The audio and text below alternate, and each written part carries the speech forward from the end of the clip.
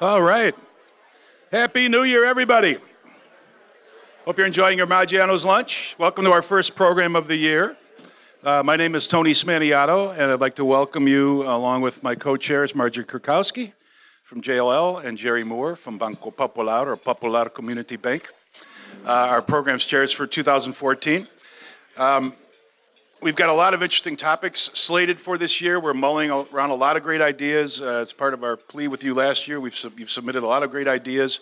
We've had a good, strong committee put together for this year, so we've got a lot of great topics.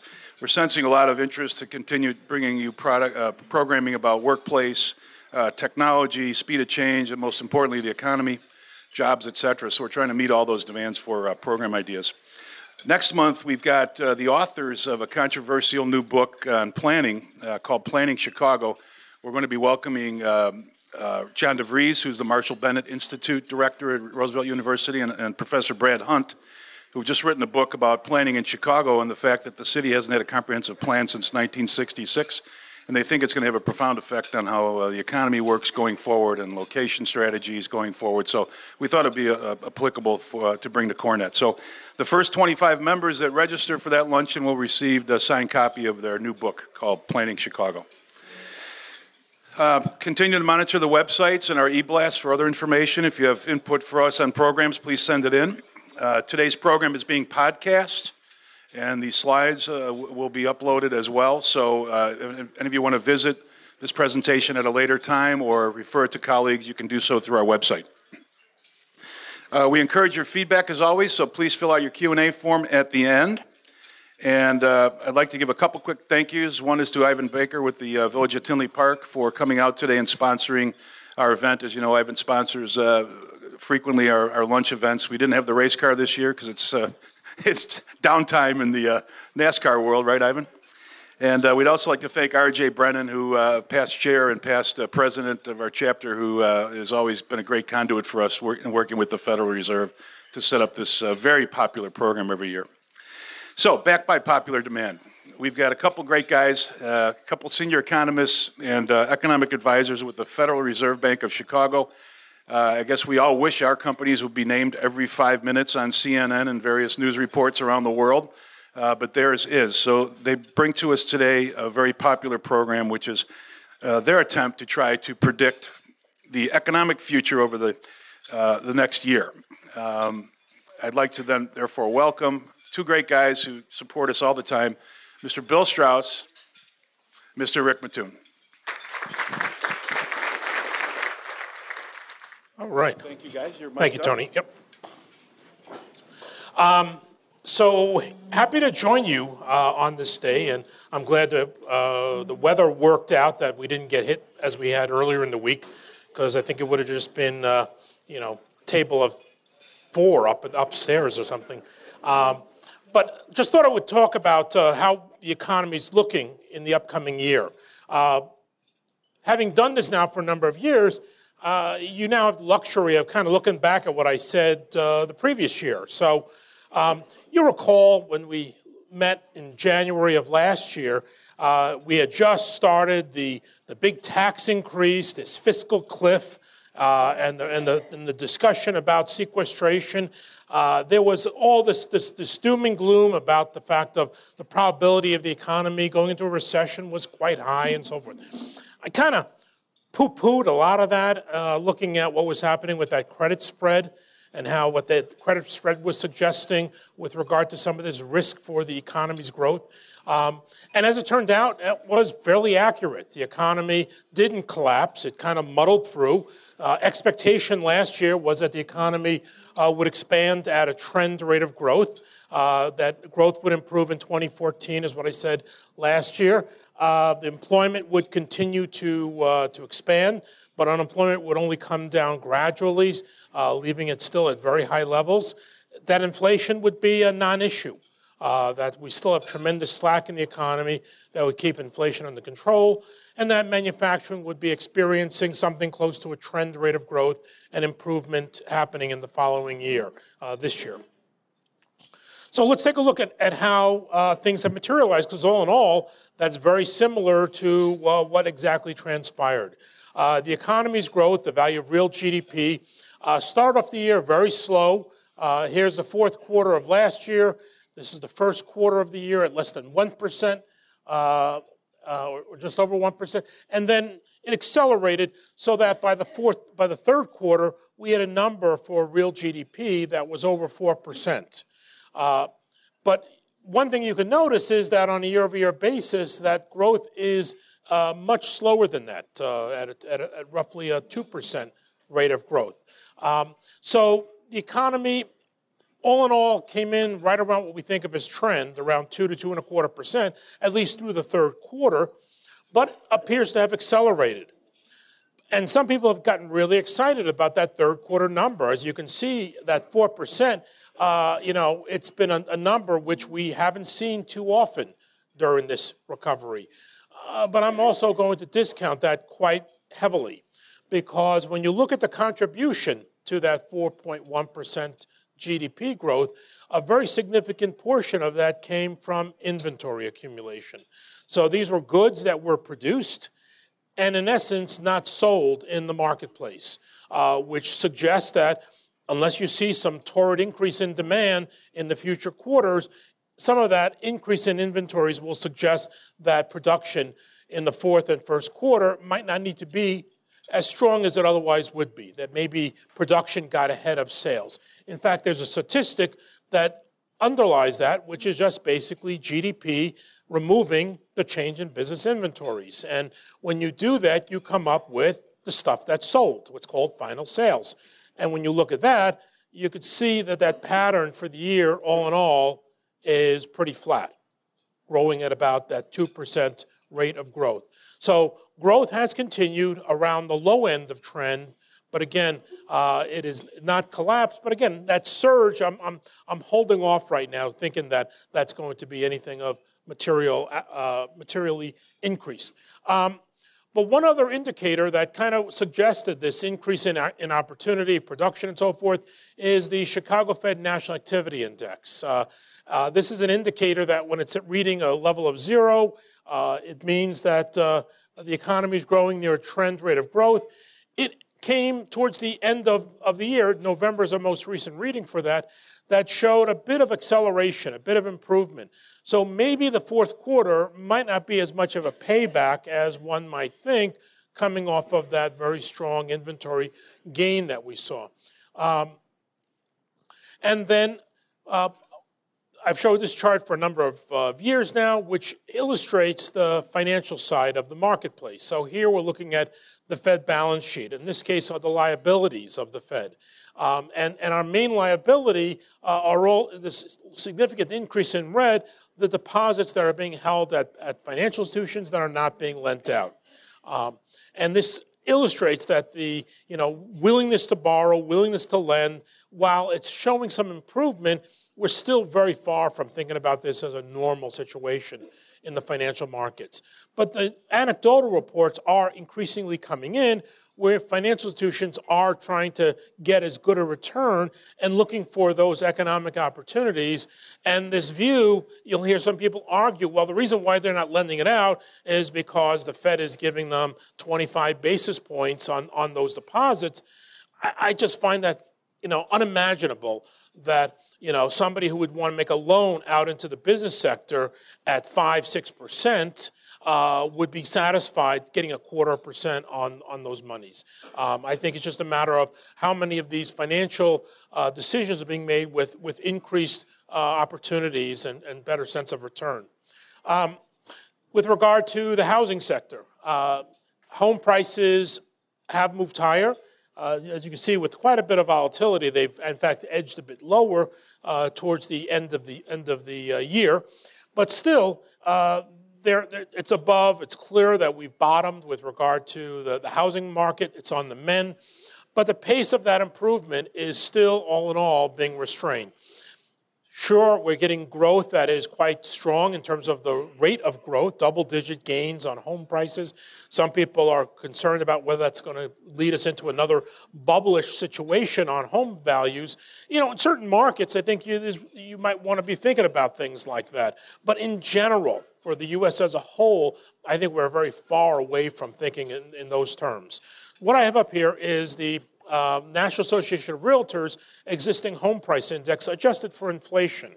And what you could see is that our levels that we are at, whether, what we have here in 110,000, 120,000, you'd have to go back over 10 years ago to see prices that were at that level.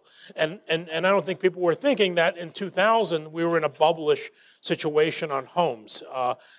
So all in all, I think we still have much more room to grow in terms of those home values. With regard to production, production on new homes are improving, but still below the roughly 1.4 to 1.5 million that we think of as our normal demographic suggested opportunity to grow this industry. So this year, Blue Chip is forecasting. Now, Blue Chip is these roughly 50 professional forecasters that give updates each month on what they think economic data will be. For 2014, they're thinking we're going to be about 1.1 million with regard to new housing starts. That is, again, all in all, well below what we think of as a normal rate. So they're saying that we are still going to have to wait well beyond 2014 before this market becomes greater in terms of being a normal market. But of course, one thing that has been very positive as well has been the fact that the equity markets have moved higher. So both equity markets as well as the housing value, these are both helping out in terms of the way people feel with regard to their wealth. And that definitely has a positive impact on spending.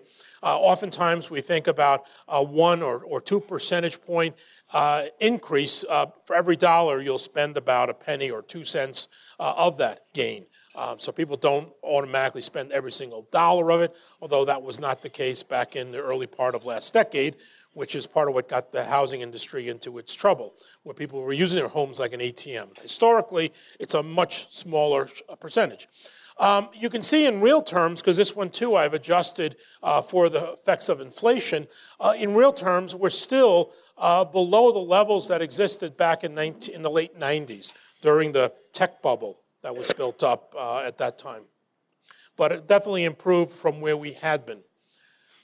So what is the outlook? Well, I'll give you a couple of them. So here's the Blue Chip forecast group. This is the December number. In fact, tomorrow they'll be coming out with their January update. It tends not to move things around too much, but with their most recent number, they see growth coming in for the year as a whole for 2013 at 2.2%. We're at 2% through the third quarter, so they're expecting the fourth quarter to, yes, show a little bit decent growth, so that for the year as a whole, we wind up with 2.2%, right around trend rate of growth. And then for this year, growth improves up to 2.8%. So faster growth, it's going to feel better than it has. This will be the fastest growth that we've seen in about 4 years. So this is definitely going to be a plus if this materializes.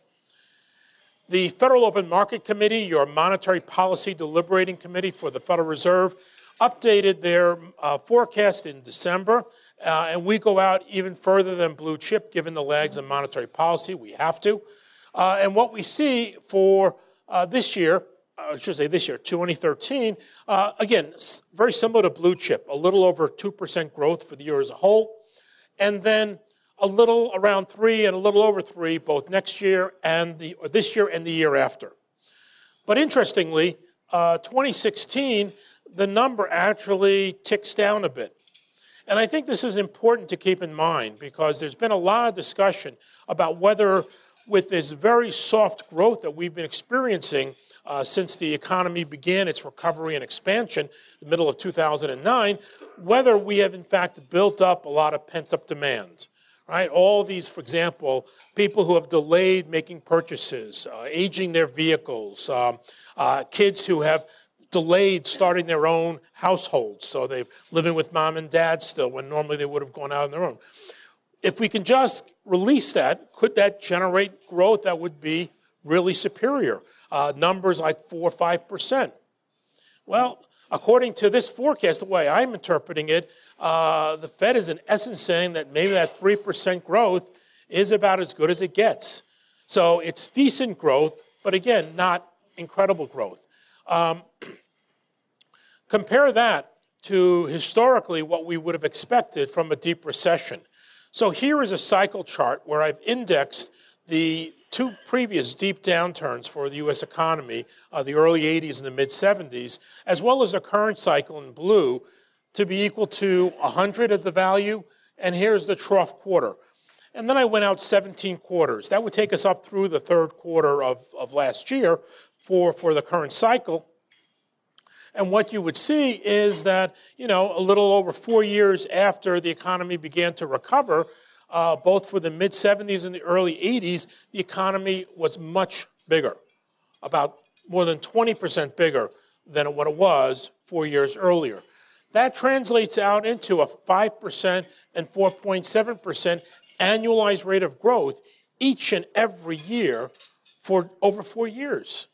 That is really how you materially improve the economy. That is how you remove the slack that was built up during the downturn by growing at that kind of rapid pace. Where we are at this point, with the data in hand, including the 4.1% in the third quarter, it's averaged out to 2.3%. So that's trend. That's what we should be accomplishing. So for a year and a half, the economy fell between December of 07, June of 09, falling by more than 4%. Well, at a 2% trend growth, 2.5% trend growth, it should have been up by about 3%. So we created a gap of 7% during the downturn. And since that time, all we've done basically is grow at what the economy should otherwise be growing at. That would suggest that even today, there should be tremendous slack in the economy. And I think our labor markets illustrates that. Now, we'll be coming out with the December employment report tomorrow morning at 7:30. But through November, what we see is that, the good news is, we've created a lot of jobs, 7.4 million jobs, which is wonderful. But it also ignores the fact that during the downturn, if that's all we focus on, without stating that during the downturn, we lost 8.7 million workers. We still have yet to recover all those lost workers. And, it's not like our population is going down.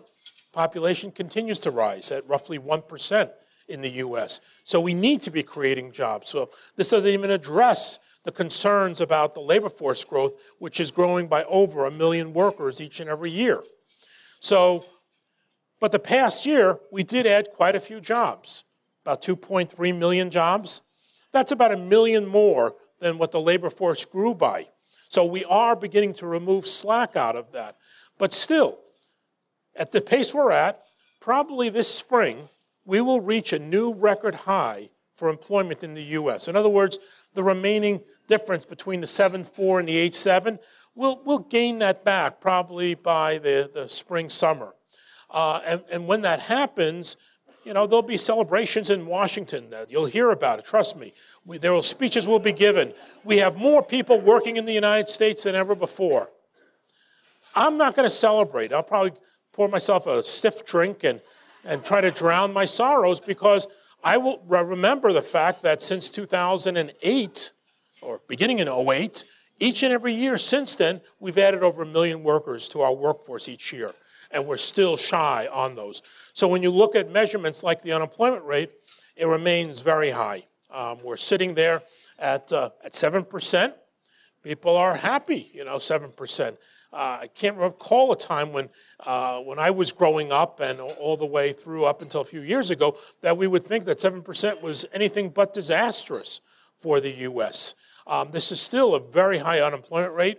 And it even does not take into account a couple of the other concerns that one has, which is the number of people who have withdrawn out of the labor force, because in order to be counted as unemployed, you need to be actively searching for a job. So the discouraged worker phenomena adds to that. But the other part of this is which adds a very significant share to that we could add on top of that, are the significant increase in those individuals who are working part-time who would like to work full-time. We'll call it part-time for economic reasons. So these are underutilized individuals. And when you do that, add in the discouraged worker, the marginally attached, the part-time workers for economic reasons, it takes the 7% rate closer to 14%. So it practically doubles it in its reading. But the other factor that's very difficult to gain knowledge about and get accurate statistics is the underemployed workers, the college kids who cannot find a job in the fields that they have studied in and are, not to pick on Starbucks, but are Starbucks baristas at this point. Not that it's, not important to make a good, fine cup of coffee off of that barista machine. I don't think you need to have 4 years of college education to learn how to operate that machine. So that underemployment would be masked because those people are working. In addition, who would be holding those jobs at Starbucks? Probably less skilled workers, less trained workers. So it all kind of gets pushed down the economic rungs of our economy. And when you look at the very high percentage of young people who are unemployed, you can become concerned about what that might imply for the future of our labor force. Will they become ever engaged in our workforce? So what is the forecast? Well, with improved growth of 2.8% according to Blue Chip, we see the unemployment rate by the end of this year edging lower, coming down about 0.5 percentage point from where we are currently. So improved, yes, but still very, very high at 6.5% by the end of this year. The Fed sees a very similar path. The Fed growth is a little bit faster than Blue Chip, but not statistically different. They see growth or unemployment rate being around the mid 6% rate by the end of this year, falling to around 6% by the end of 2015. So only about 0.5% reduction the following year. And then finally, by the end of 2016, getting into a range where we could begin to think about that finally we'll be back to a normal labor market. So this is the reason why, as I mentioned, I'm not going to be celebrating the new record high employment level, because I recognize that we're probably still about 3 years from now before we get our labor market anywhere close to a normal labor market. Long way to adjust, especially given the fact that the recession was now 4.5 years ago. And as I had forecast last year, this slack that I say is still out there in a large degree it's going to be very difficult to think of putting great inflationary pressures on our economy. Especially when you think about the fact that we've got slack, not just in the US, but all around the world. You're hearing about Europe that still is being challenged. They're finally out of a recession, but their growth prospects are even weaker than the US. Asia's growth has been slowing. The question is whether they're turning the tide at all. But nonetheless, the question is, where is this inflationary pressure going to come from? And I just do not see it out there. So when you look at the inflation measurements, it's actually disinflation. We've actually fallen below 1%. Even with energy prices remaining elevated, all in all, in real terms. They haven't moved higher, but still they remain, close to $100, $95 a barrel. But one thing that has been positive, and one of the few things we could point to about the economy going forward, is the energy story for the U.S., where natural gas, and particularly the new technologies of hydraulic fracking and horizontal drilling, that combination has released reserves that we've known about for quite a while, but now we can access them in a very economical way. And that is making the U.S., in essence, the low-cost energy producer in the world. And this is going to help out tremendously on energy-intensive sectors like logistics, like manufacturing. And we're talking about seeing if we can get change. You're hearing, now the U.S. is thinking about relaxing the prohibition on exporting oil, because the U.S. showed the largest increase in terms of oil on the market than any other country in the world last year. But we have a prohibition against exporting oil outside of the U.S. You can refine it and sell refined products, but the actual export of just a barrel of West Texas Intermediate is prohibited by law. So they're looking at relaxing that, and that certainly could allow us to use that as a way of offsetting our trade deficit to some degree. This transformation on the use of natural gas is going to be very, very pronounced. For example, one way of illustrating how this has dramatically changed the relative cost structure of two technologies. Here I have oil prices in the denominator, and I have natural gas prices in the numerator. And between 1994 and 2005, it was about a 13% share. 13.4 was the relative price between those two. That last year fell to 3.8%. Or in other words, natural gas prices are now a third of what they had been relative to oil.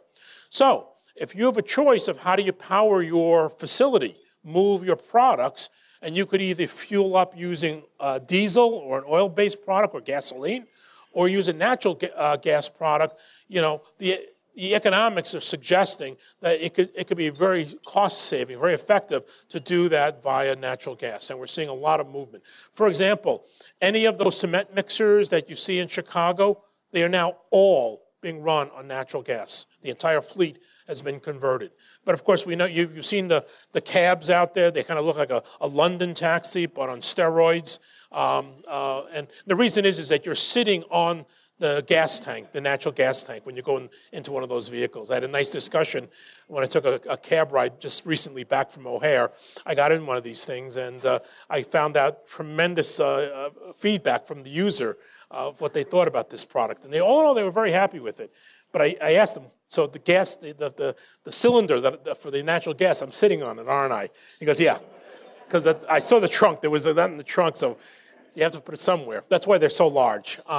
Anyway, removing food and energy prices, we're looking at that disinflation. So, this is not just what's happening on energy that's driving it down. It's been, again, the general weakness in growth. So, what is the outlook? Well, according to Blue Chip, the CPI is expected to basically, it was weaker in this year, or 2013, of 1.3%. It moves back higher, so they're suggesting that, we might have had some energy impact that drove it down with the weakness that we saw in some of the energy markets on prices. But it's going to come back up. But again, all in all, relatively stable at 2%. What does the Fed think? Well, for their measurement, the Personal Consumption Expenditure Price Index, they see that remaining below 2% all the way through the end of 2016. And looking at, and that's our target, is 2%. And for the underlying rate of inflation, that core rate, removing food and energy, also remaining below 2%. So in other words, with that path that the Fed is suggesting of 3% growth for the economy, that's not going to be fast enough to really send inflationary pressures up above 2%. With regard to manufacturing, we're looking at manufacturing coming in, all in all, a little bit softer than trend this year. So that one I was a bit more optimistic than what materialized. But the year ended on the strong note. And in fact, the expectation is that it's going to be above trend for this coming year. So, and light vehicle sales are continuing to move higher. 11 years is the average age of a light vehicle out there, passenger car, light truck. And, the growth that we're talking about, though, while it's going to move up to levels that we hadn't seen since the Great Recession began, still, these are very reasonable numbers, but the contribution to our selling rate is going to be about 7% last year. It's only going to be about 3% for 2014. So all in all, getting back up to a more steady type of growth rate for the auto industry. So here's that chart that I showed last year, which I was using as a way of saying, what me worry when it came to all of these discussions about fiscal cliffs and sequestration and debt ceilings and all that other stuff that seems to be in the news quite a bit. In fact, this credit spread has dipped to levels that are exceedingly low.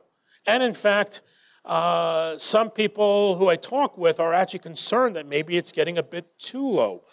That would be suggestive of perhaps not pricing out the risk for things like the high yield, the more risky assets out there in a proper way, kind of chasing yield. So that, I think, begins to be a bit of a concern about whether there's some misallocation on risk there. But in terms of the thoughts of the economy, if this group was thinking that the economy has a risk of recession or not meeting its growth opportunities, I would think that that would send the pricing schedule up very sharply.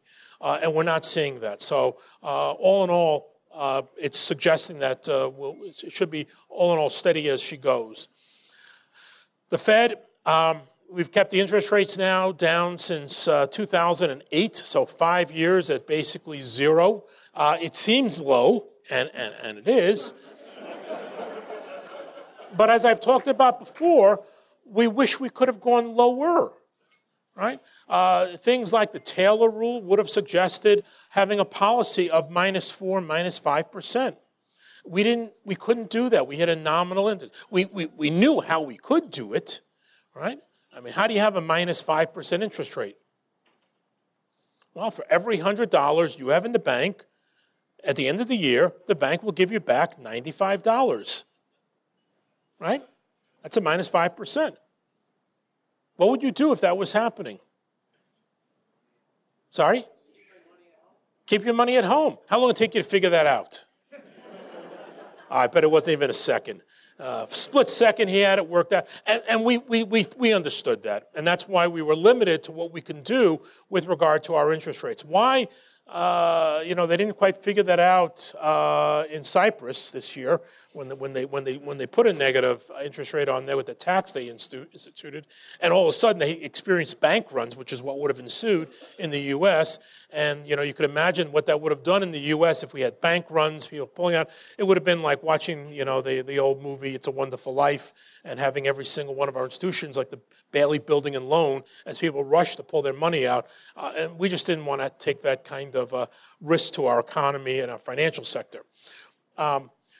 So what is the outlook with regard to our Fed funds rate? Well, we still think it's appropriate to leave it very low for a bit longer, certainly through the end of this year, and then beginning next year, begin to increase it about basically 0.5% next year, up to 0.75%, and then up to another full percentage point the year after. But still below the roughly 3.5% to 4.5%, this kind of area right here, where we think of as the neutral rate for monetary policy. So we will still be accommodative, but reducing that level of accommodation as we move forward. But even though we could not take our our interest rates negative, we did it using alternative policy approaches. Of course, the quantitative easing that the market talks quite a bit about, and we have increased that quite substantially, as you can see. Largely now the blue area. All this non-blue stuff, that's kind of the lender of last resort that we were doing. It had little to do with the growth of the economy, but more to do with the saving of the economy. So making sure that the markets would not collapse and that we had these markets functioning properly. As you can see, that pretty much came to an end by 2011, and right now, in the last year or so, we have really nothing for those purposes. The large increase in the blue is because of our monetary policy objectives of trying to have full employment as well as to have an inflation path of around 2%. So we have increased our monetary base quite substantially from what had been about $800 billion. As you can see, we're well over $3.5 trillion. So that has increased by fourfold at this point. More than that. And so the question is, what implication does this have for inflation? Because you will hear people talking about the fact that, well, the Fed is printing money like it's, going out of style, inflation's around the corner, right? Well, we just have the new $100 bill. Just came out in October. Has everybody seen those with a blue stripe? Costs us about 12.5 cents, I think, to manufacture it. By us, meaning the United States. The Treasury actually makes them. The Fed doesn't print them, but we buy them from the U.S. Treasury. And properly stated, what the Fed does is we create money. through our operations of buying securities and in lieu of that, giving out money. But all of you do the same thing every time you borrow. You are increasing the money supply. So this is something that's part of our structural system with regard to fractional banking, and that's what happens. So what you need to keep in mind is that the money supply is, in essence, more than 4 times, or roughly 4 times, the size of the Fed balance sheet. And that's what you want to be focusing on when you want to think about inflationary implications.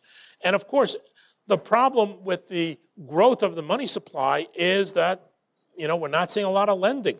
And if banks aren't lending, the money supply isn't growing as rapidly as it otherwise would be. Because what we're trying to avoid is what took place in the 1930s, where during the 1930s, the Fed increased the monetary base. Yeah, that's that previous chart with a lot of blue area on it. We increased it, but by not enough. And given all the bank failures that were taking place in the 1930s, rather than seeing the money supply grow from lending, the money supply actually contracted from all the loans that had to be called, and as people went under, and assets had to be sold at significant discounted values, right? How many of you own property in the room? Put your hands up. How many of you could sell, leave your hands up, please. How many of you can sell your property in one day? Oh, God. You guys would fail my economics class. Tony?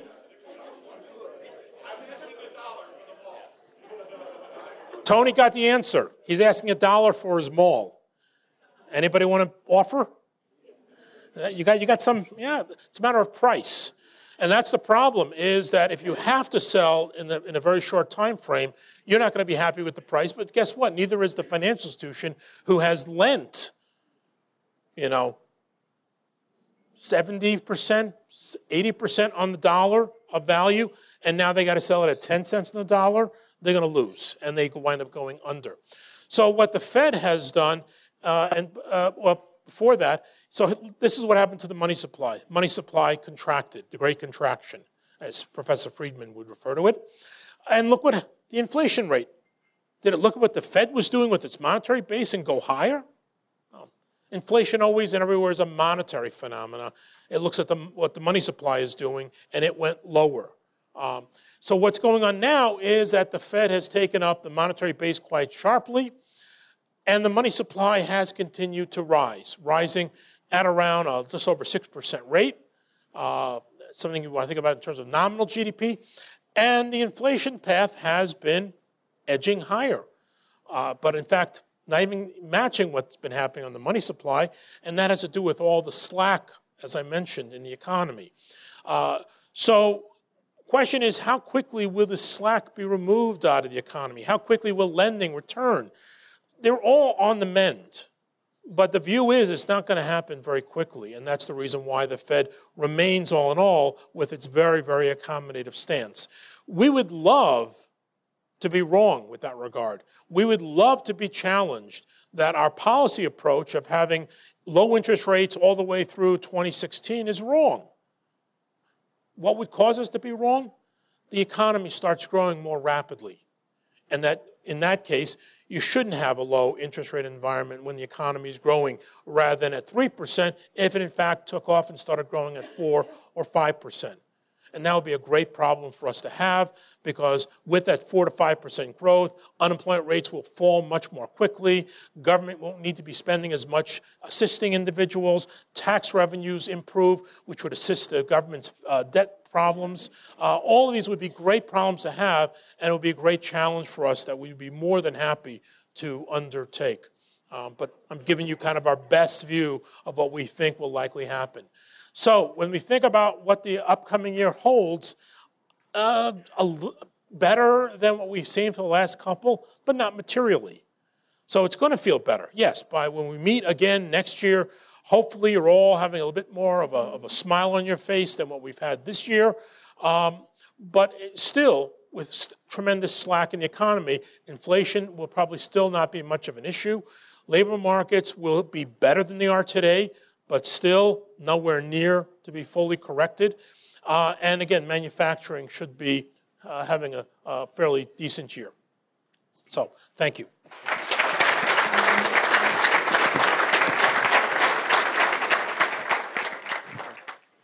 Well, thanks for having us again. It's always a pleasure. The problem with having done this numerous times is that I pretty much run out of economist jokes, which is one of the things I always like to do to start any presentation. So I'll use my shortest and quickest, which is simply to say that you should always remember that a person pretty much decides to become an economist when they realize that they don't have enough personality to be either an accountant or an actuary, all right? So with that being said, the goal of my talk today is that I want to put sort of what Bill talked about in terms of the macroeconomy into the context of what's happening here in Illinois and Chicago.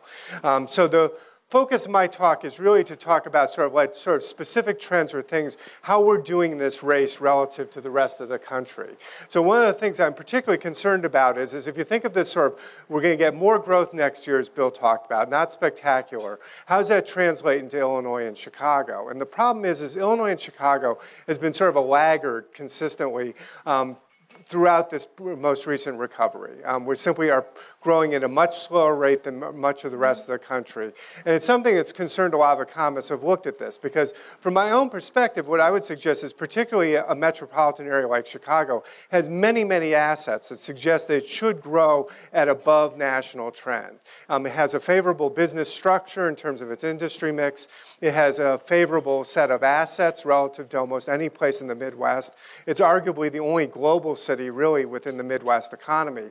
And yet despite this, what I'm going to show you is Chicago has been lagging pretty consistently throughout this period of time. And that is obviously one of the things that's really holding back Illinois' economy.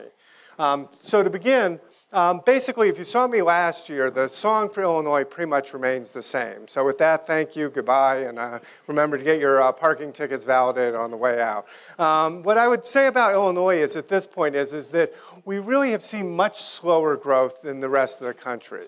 And one of the things that, when I look at it and I say, well, what's sort of holding back Illinois' growth? Well, one thing that I think has consistently been a theme that many people have identified is fiscal uncertainty.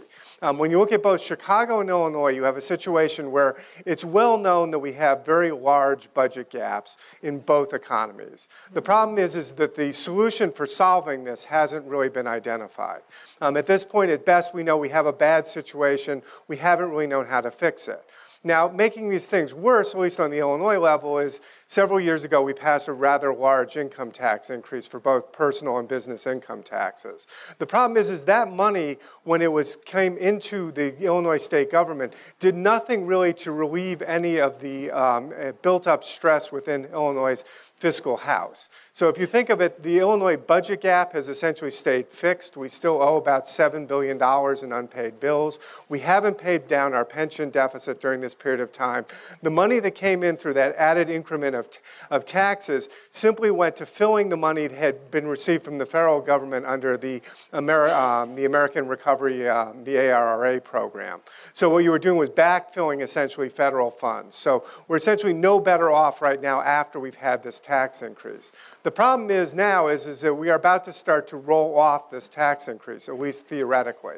In 2015, the tax rates will start to phase back to their old levels. And this creates sort of a fiscal cliff for Illinois, a real problem for Illinois in terms of how we're going to deal with this, because this is revenue, quite frankly, that at this point, not only is it necessary just to run the government, it seems almost like it's essential. So it's almost impossible to come up with a scenario where you can allow this tax rollback to occur. If you look at Chicago, it's a similar situation. You have very large unpaid bills rolling up. You have large pension obligations that have built up over time. And again, we don't really have a plan for how you pay for this. Now, a number of economists who have looked at this over time have suggested that the biggest problem is uncertainty when it comes to particularly fiscal questions.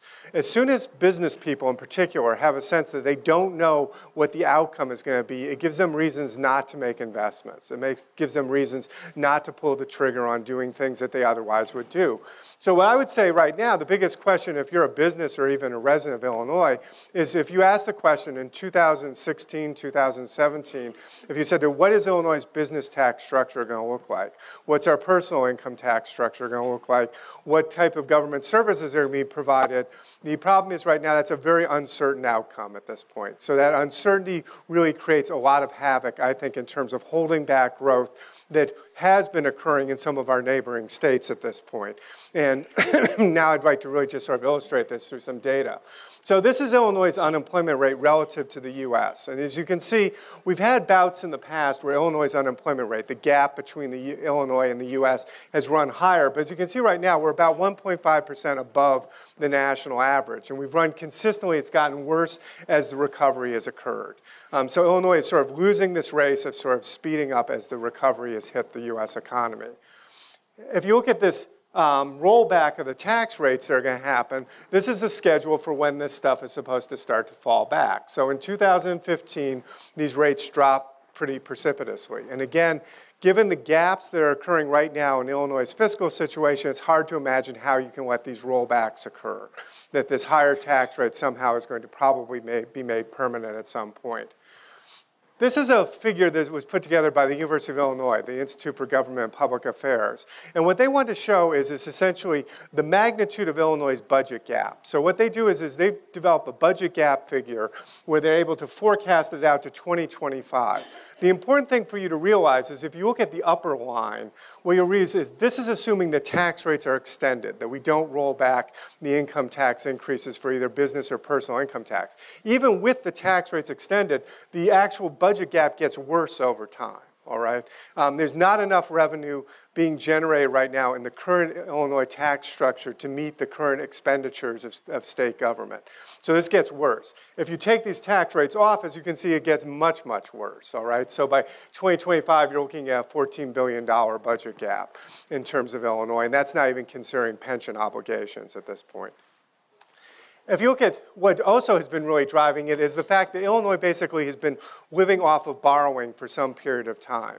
Illinois is not a high tax state. And one of the reasons why Illinois has not been a high tax state is because simply we haven't paid for those things that we've been consuming. We simply have sort of been living off of this sort of fanciful accounting over some period of time, and it's opened up a real gap. So one of our colleagues at the Chicago Fed wanted to sort of characterize how big is this gap. And what he found out is from 2000, as a percent of the 2010 GDP for Illinois, there's about 1.9% of GDP gap in terms of what we need to be raising in terms of tax revenues versus what we actually raise. So if you layer this on top, this exercise shows you what happens in terms of Illinois' tax structure relative to our neighboring states. So if you begin here, the gray is Illinois' average tax rates, all right, as a percentage of GDP from this period of time from 1995 to 2010. As you can see, if you look at the gray bars across all the states, what you'll see is Illinois is actually fairly low in terms of its tax structure. It is either competitive or is slightly better than most of our neighboring states. However, if you add the projected budget gap and the tax increase that was enacted, Illinois goes above the line. That's above the line for the US average. And then if you put the budget gap on top of that, it goes significantly above the line.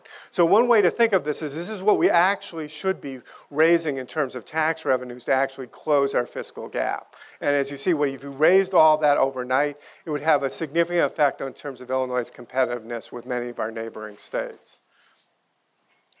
Now, it isn't that we haven't tried to do something. One of the clear things that happened in December, which many people got excited about, was the pension reform. This will trim $160 billion off of total contributions to the pension system over the period of time running till 30 years out. So that's a significant amount of money. However, you still have to recognize is even with this pension reform, it essentially just bends the curve, all right? So the state is still going to have to contribute more money to pensions over time. It simply is not going to have to contribute at quite the same rate. So Illinois is still going to be paying more into the pension funds over time.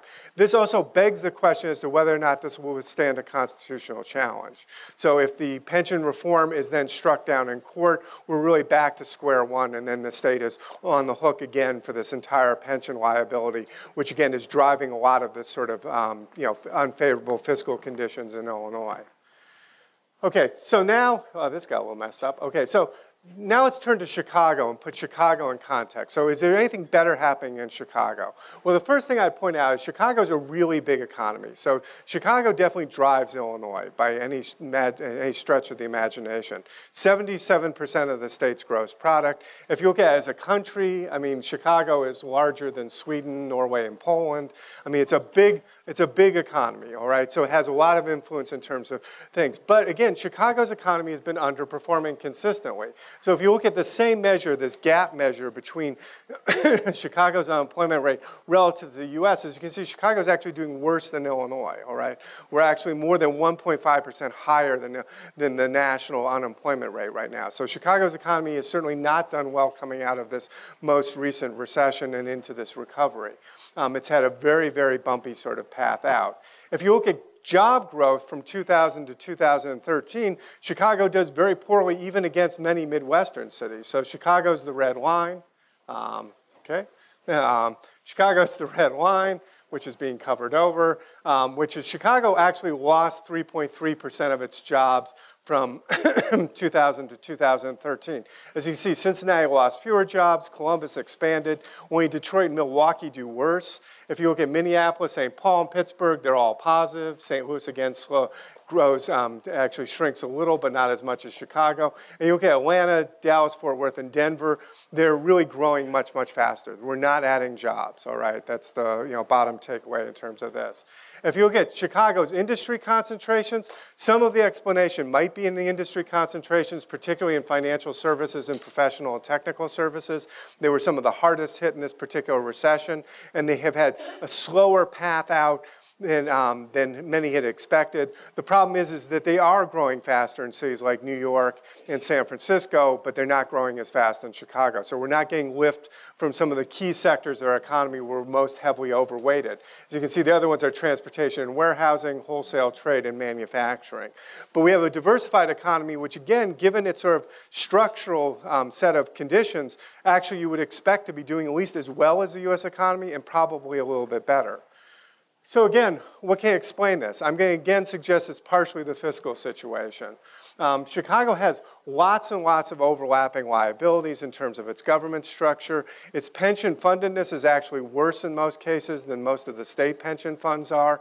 If you take Chicago and blow up its population to that of Illinois, Chicago has unfunded pension liabilities of about $120 billion, all right, given its population, if you were sort of to equate the two. So this is very, very significant level of pension unfundedness. And this is really spilling over already to Chicago's ability to go to market. So if you look at bond prices at this point, Illinois is already a fiscal disaster. So we're already paying well above AAA rated bond prices. You can see about 150 basis points above. Chicago is paying even higher prices going to market at this point. So this is being recognized by the municipal fund companies and the ratings agencies that Chicago's got a significant problem and it isn't being corrected very quickly. If you do the same exercise again that Bill had done with Illinois, and you do it for Chicago, as you can see, the situation gets even worse if you're a Chicago resident. So you pile the Chicago gap on top of the state gap, and as you can see, you really start getting very distorted levels of taxation relative to many of the neighboring states, and that's going to be an issue going forward. Okay, so in summary, I think that fiscal issues are going to continue to dominate for both Illinois and Chicago's economy.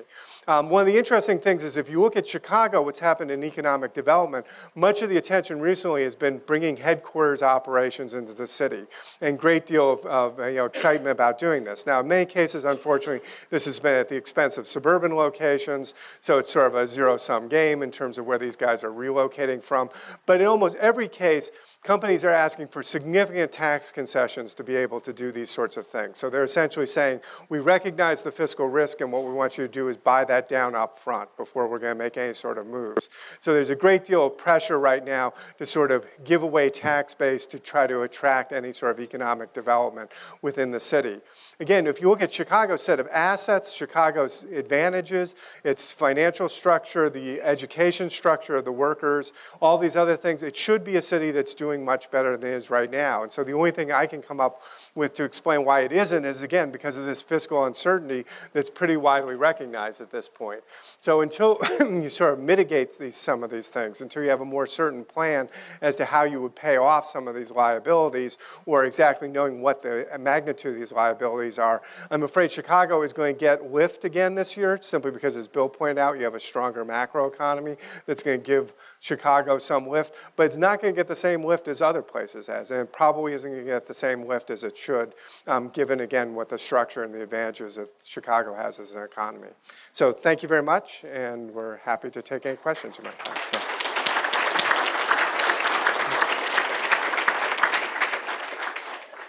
So. Whoops.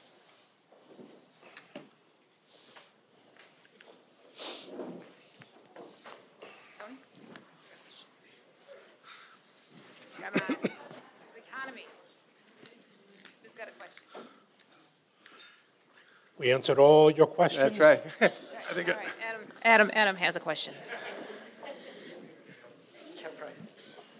Hello. So, in terms of lending, can you explain the relationship between the things that you all can do as the Fed and things that can stimulate more lending to get some of that big reserve that you had up there in red out more into the market? Yeah, I think we do that. So, for example, at the start of this whole issue about these large reserves that were being held, the Fed in 2010 held 40 different gatherings around the country, bringing together money center banks, regional banks, community banks, as well as consumer groups and a lot of small businesses together. Also, everybody who kind of needs to access that sector, and tried to figure out what was going on with regard to these loans. And some of it was that the pendulum had swung too far. There was some programs that the Fed encouraged, such as second look programs. So you, as a borrower, if you thought that you were unfairly denied access to a loan, that you could have it kicked up to a higher level to have it reviewed. And so we encourage that kind of activity. During this time period, we also suggested, when we saw a lot of values being knocked down, so as we know, it wasn't just housing that got hit, but a lot of commercial real estate and so forth. A lot of loans were coming up to term, and that would oftentimes be renewed. And the institutions were saying that, the value of your property is no longer what it was when you first got the loan. And yet we were encouraging them that if they've been paying on the loan, and look at the company beyond just their assets they own, look at the amount of money they're bringing in, if you could justify it based on some of these maybe less traditional ways of viewing the profitability of a company or the assets of a company, to go ahead and do that. So I think that was helpful to some degree. But ultimately, these loans, people don't just borrow because they want to borrow. They're borrowing because they want to take advantage of opportunities. The lousy growing economy of just above 2% for the last 4.5 years has just not been sufficiently fast enough to really encourage a lot of businesses to roll the dice to expand operations. And if anything, the investments that we do hear about are investments that are designed to make them more efficient. So they're either being forced to for quality reasons or for cost-saving reasons to make some investments. The number of opportunities of expanding for the needs of the market, so capacity increases, few and far between, unfortunately. Yeah, hi there. I had a question. I was interested to hear that you were talking about how inventories rose a lot during 2013. That was kind of where our production went, when everything we've read about is how technology has allowed companies to decrease their inventories. There's so much internet selling that companies are keeping less inventory. So I was wondering what the reasoning for the rise in inventories were. So it wasn't a 2013 story. It was a Q3 2013 story.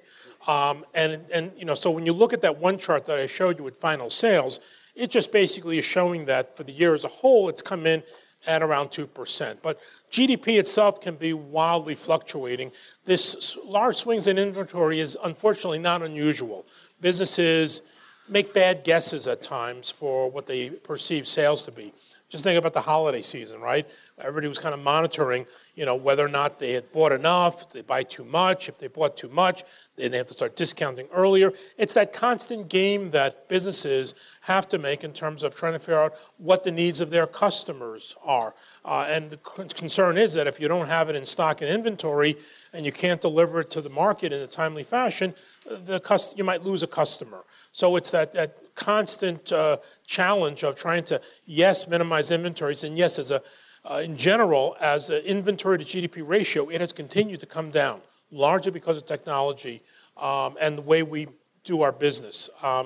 But it's really been a Q3 story, and I suspect that some of it will be a payback, if not the fourth quarter, then the first quarter.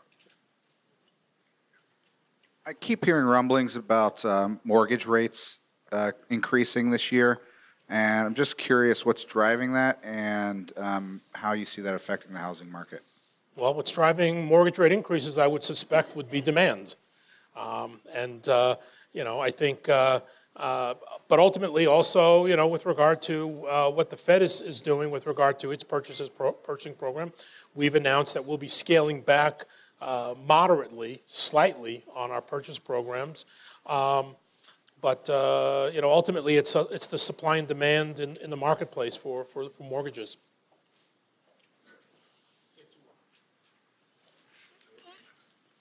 Come on, give Rick a question. Something in Illinois. I had a question regarding the large blue area that we talked about, comparison with the 30s versus ours. And this may be naive, but I'll ask it anyhow. Is that money that's literally taken out of the economy by actions that the Fed is accomplishing? No, the exact opposite. What we're doing is we're taking out financial instruments. So what we're doing in that large blue area are bonds. Just keep it simple. Which is a bond is a financial instrument, but not a monetary instrument. You can't pay your cost here with Maggiano's by giving them a treasury bond, right? You're going to have to give them the good old greenbacks. So what we do is we take that financial instrument out of the market and in exchange give them money. And as we take our balance sheet down, that will reverse. Okay. Just to follow up on my last question, I know I'm sure this is pretty oversimplified, but if you guys have assets and the banks have assets, but they're holding on to them and not releasing them, it does seem like there are a lot of folks that are looking for for loans for various things that would spur the economy. Is there any way to take some of the the assets that you all have and create more incentives for the banks to to lend? And again, probably oversimplified, but it seems like a lot of money is being held. And maybe there's some things that would be doable from an incentive standpoint to help the lenders, get motivated. Well, again, to answer a very simplistic way, we are, encouraging our examiners to, look over a bank and, their job is to make sure the bank remains healthy. To that end, they want to make sure the bank is making prudent loans that have good covenants on them, and loans that have a high likelihood of getting paid back. We absolutely would encourage banks to make those loans to those companies that are there. I mean, the only caveat I would add is part of what Rick was talking about with uncertainty. The Dodd-Frank law, which was passed a number of years ago, has instituted a lot of rulemaking that needed to be done, which is still in the process of getting done. Every so often you will hear from a financial institution that they are concerned that they don't quite understand the rules, and they don't want to have to make a loan and all of a sudden it's discovered that that loan should not have been made or didn't meet certain requirements, and now you have to be taken back on their books. So there's some hesitancy there in this field of uncertainty in the banking sector. I think that's also playing a part of what's going on. Well, and the one point that Bill also brought up, I mean, some people have said we could just drop the 0.25% on excess reserves to zero, and then therefore there'd be no reason. But as he said, I mean, 0.25 is so negligible at this point that it's hard to suggest that that's really restraining banks from making loans. First of all, thanks for joining us. Really enjoy this program every year. But last night I happened to see former Secretary of Transportation Ray Hood on Channel 11 with another gentleman, and they were bemoaning the sorry state of infrastructure in our nation as well as the state of Illinois. They advocated a 10% increase in the gasoline tax or the fuels tax to kind of fund infrastructure rebuild. I'm curious as to what your view would be nationally as well as in the state of Illinois of that program. Yeah, I mean, I agree with you. I mean, the state of infrastructure is quite poor. If you look at any sort of trend funding, it's been pretty well straight down, and because the gasoline tax hasn't been indexed, I mean, actually some of the infrastructure trust funds will actually go negative in the next several years simply because they aren't being replenished through the gasoline tax at any sort of reasonable level. Given the infrastructure is one of the key drivers of economic growth, I mean, lots of studies have looked at this.